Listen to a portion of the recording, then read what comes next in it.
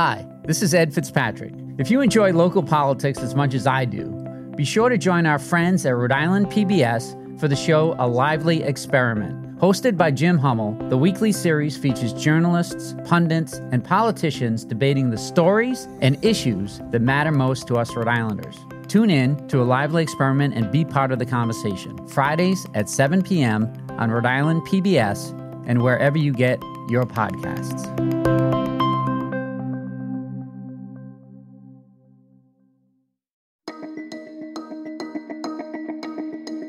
From the Boston Globe, this is Rhode Island Report. I'm Ed Fitzpatrick.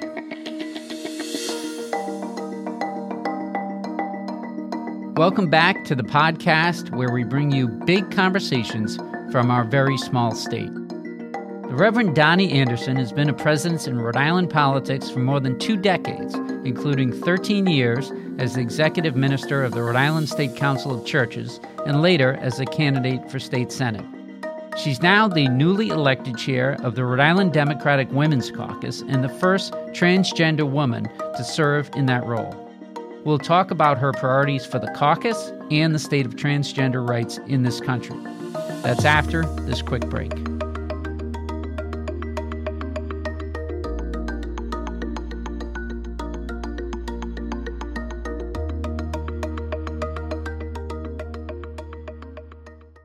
When you want to go beyond the headlines, let me recommend Rhode Island PBS Weekly. Rhode Island PBS Weekly is an award-winning news magazine broadcast that gives you the full story, powered by investigative journalism and narrative storytelling. New episodes of Rhode Island PBS Weekly drop Sundays at 7:30 p.m. on Rhode Island PBS. Watch past episodes at ripbs.org/weekly. That's ripbs.org/weekly.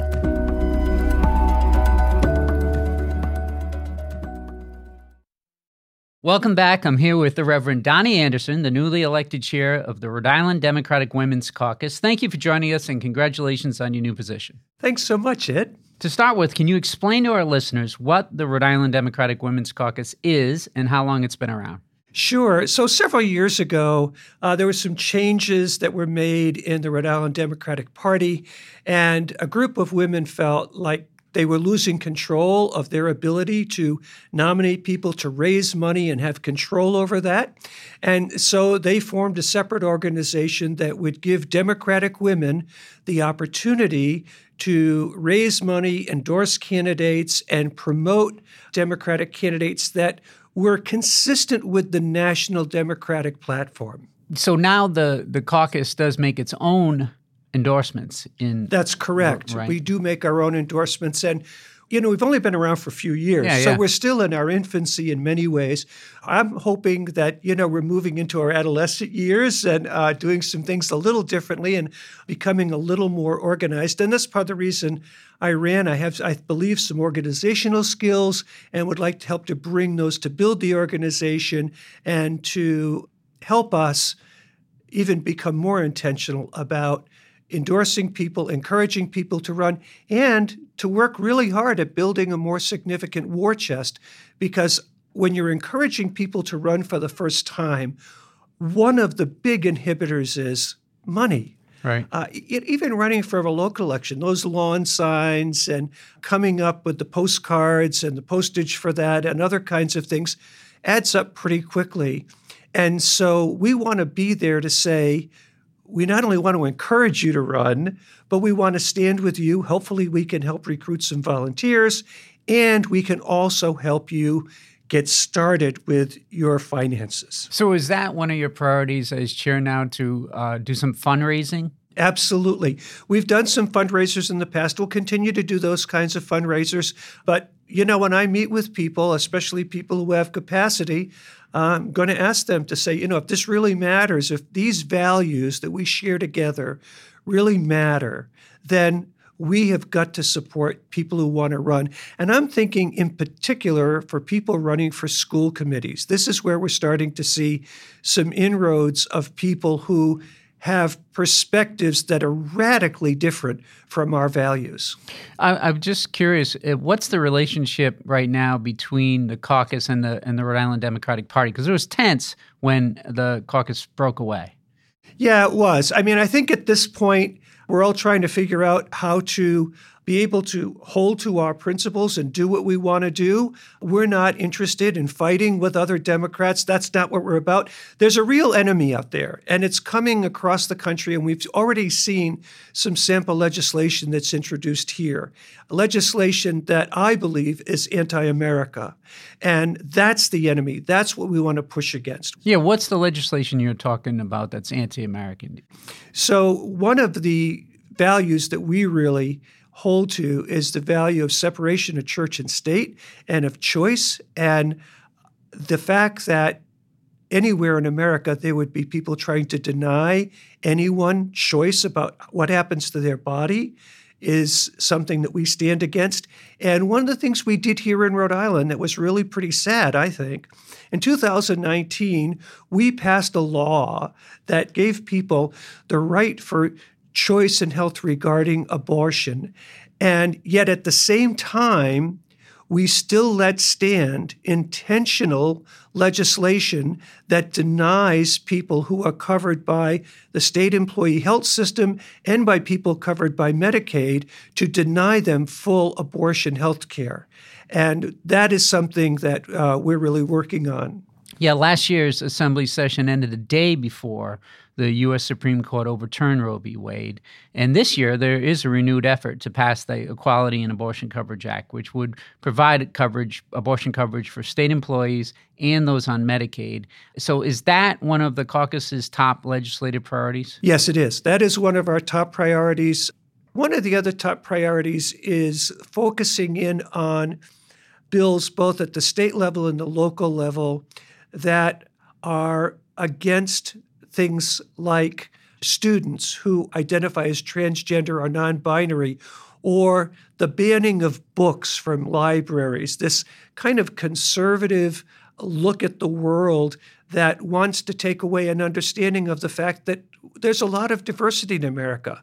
I mean, I was taught that diversity was an intentional thing, that we wanted to have a diverse population, and that America had become great because people came from all over the world, and when they came here and worked together, a great nation was created.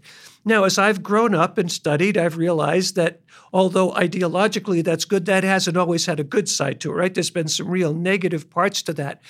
But the aspirational side of America, where all people really are created equal and all people have access, is really important. And so this kind of onslaught of legislation that's coming in both at the local level and at the state level needs to be opposed, and we need to elect people who are going to oppose that, even though they may face really difficult opposition, as some of those people are. Yeah, the group Parents United Rhode Island is asking school committee candidates to pledge to, quote, oppose all efforts to teach our K-12 students any divisive race-based or gender-based theory and any inappropriate and explicit sexual content, and to support a Parents' Bill of Rights bill. What's your reaction to that pledge? I think that pledge is misinformed.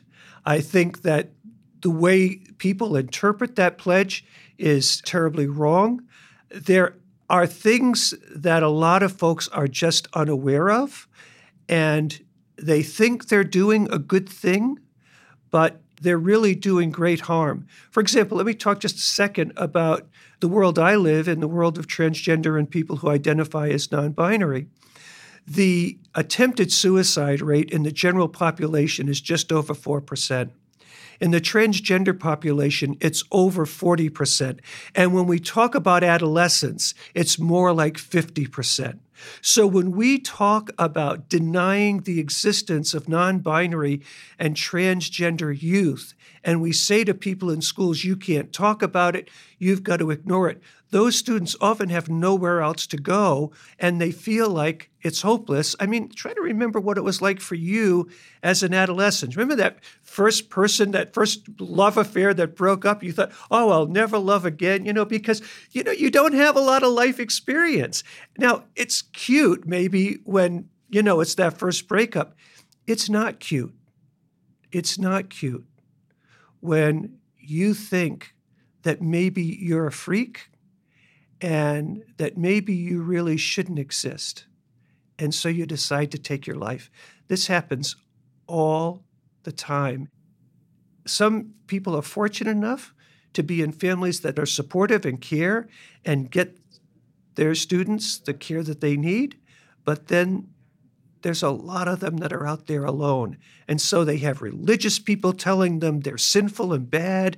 They have political people putting this out there, and now the schools can't be there. This also gets applied to libraries. So we need to stand against that. And one of the places we need to stand against that is in local school committees. This is really, really important. Yeah, tell us a bit about your personal story. You're the first transgender woman to chair the Rhode Island Democratic Women's Caucus. I understand that you had a sense that you were transgender when you were 9 years old? That's right. I tried to have a conversation with my mom.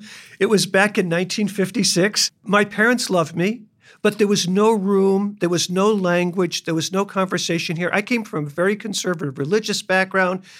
Anything out of what they considered ordinary, was definitely taboo. And so I grew up knowing there was something different about me, not understanding what it was.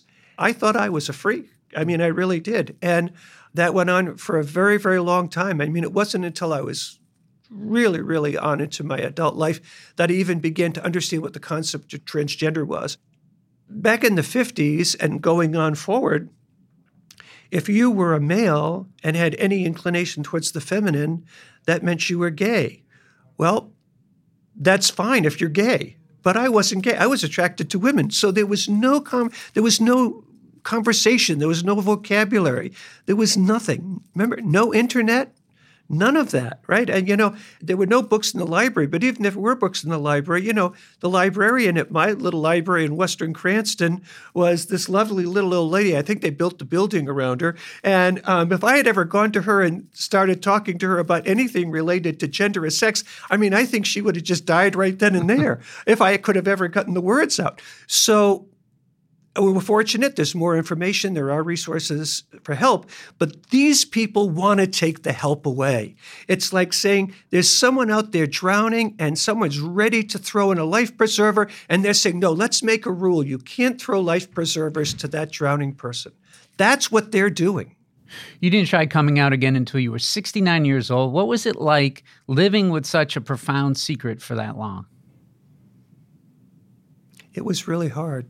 It was really hard. For much of that time, I didn't understand what was going on. And for a long time, when I didn't understand what it was, I just kept thinking, I've got to keep this freaky part of me down. And then when I found out that, no, this isn't freaky, this is just who you are, and that I started to understand who I was, then it became even more difficult to try to keep it under control. And I just absolutely had to come out and share that. And I will tell you, although there has been some really horrible reaction, I'm not going to deny that. I do think it's important for people to realize here in the state of Rhode Island, for me, I received so much more support than I did hate. But let's remember, I'm well educated, I'm financially stable, and I'm white. And that makes a huge difference. And so I thank God every night that I live in Rhode Island. I do, because this is a place where people have cared for me.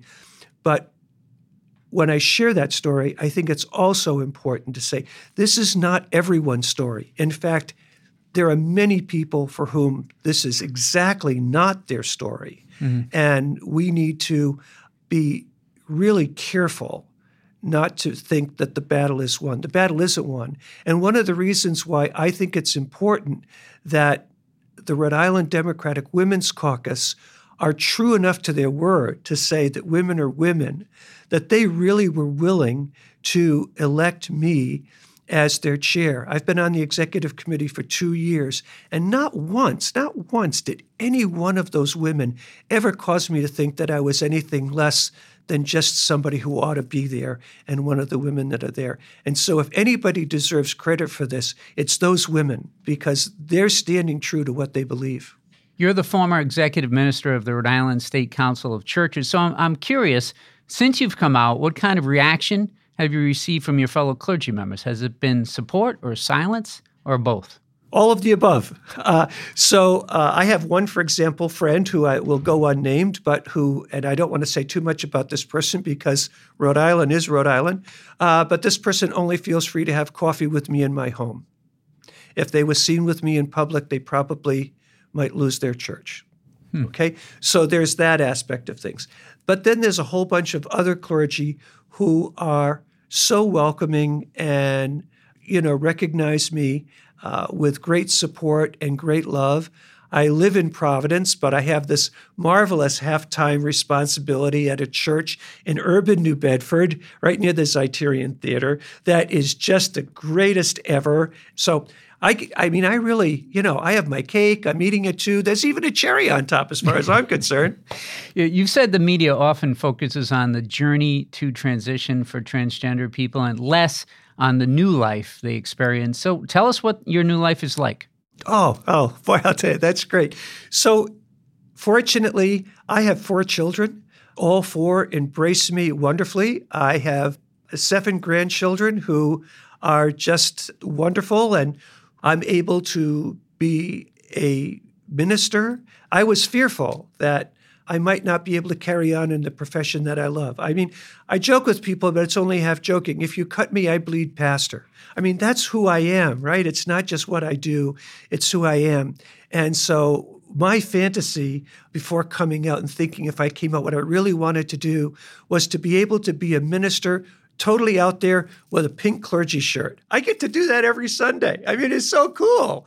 And then I really, over the years, as I was involved, especially I was at the Council of Churches, we were involved in issues related to social justice and legislation, but we never could be involved in things that were partisan because I really believe in the separation of church-state. Now that I'm no longer in that position as an independent citizen, I can now become involved in partisan politics. That's fine. I even ran for Senate last summer. I mean, I got swamped, but I got to run, and that was great. What does success look like for the Rhode Island Democratic Women's Caucus this year, and what about the next 5 to 10 years? Here's our goal this year. We want to have at least 10 what we're calling friends-making meetings where we get people together around the state, at least one in every county. I really want more than 10, but that's kind of the bare minimum. 10 to 20 people in a home in an evening, just having a conversation where we listen to what people are saying. And then put together a plan this summer based upon what we've heard that will really help us create an infrastructure and a war chest, and then go out and recruit candidates to run for office, especially in these local offices, and support them so that in 2024, when we have another election, that there are more women elected who are consistent with our values and the National Democratic Party's platform. And what's your hope for the state of transgender rights in that same time frame? I hope that more of us can be in places where folks can see us and say, oh, I'd like to be a political person, or, in my case, I'd like to be a clergy person, that they would see some of us and say, yeah, I can do that. The other thing is that it's very, very important that we make sure that in our libraries and in our schools, that young people are protected from these vicious, evil, incredibly harmful attacks that people are making. If there is anything that happens in the state, if it is humanly possible, I will personally be there to stand with those young people. And I know there are other people who will come in and stand with us as well from the caucus. Reverend Anderson, thank you for joining us today. I was delighted to be here. Thanks, Ed.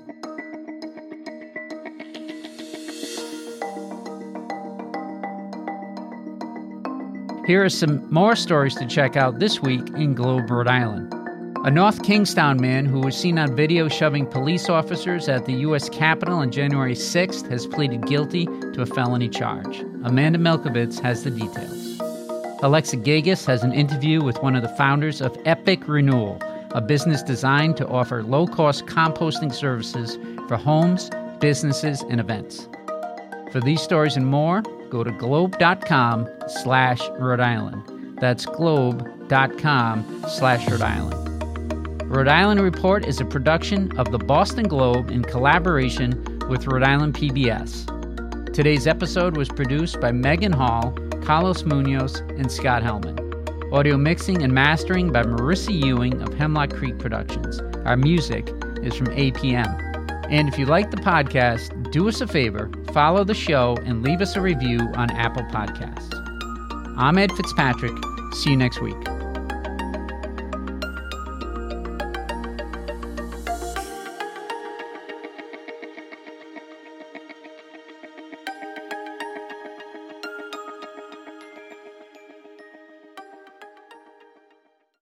Looking to binge watch all your favorite PBS shows? You need Rhode Island PBS Passport, Masterpiece, Antiques Roadshow, Rhode Island PBS Weekly, and many more. Watch them all, anytime, and from any streaming device. Learn more about this member benefit at ripbs.org/passport. That's ripbs.org/passport.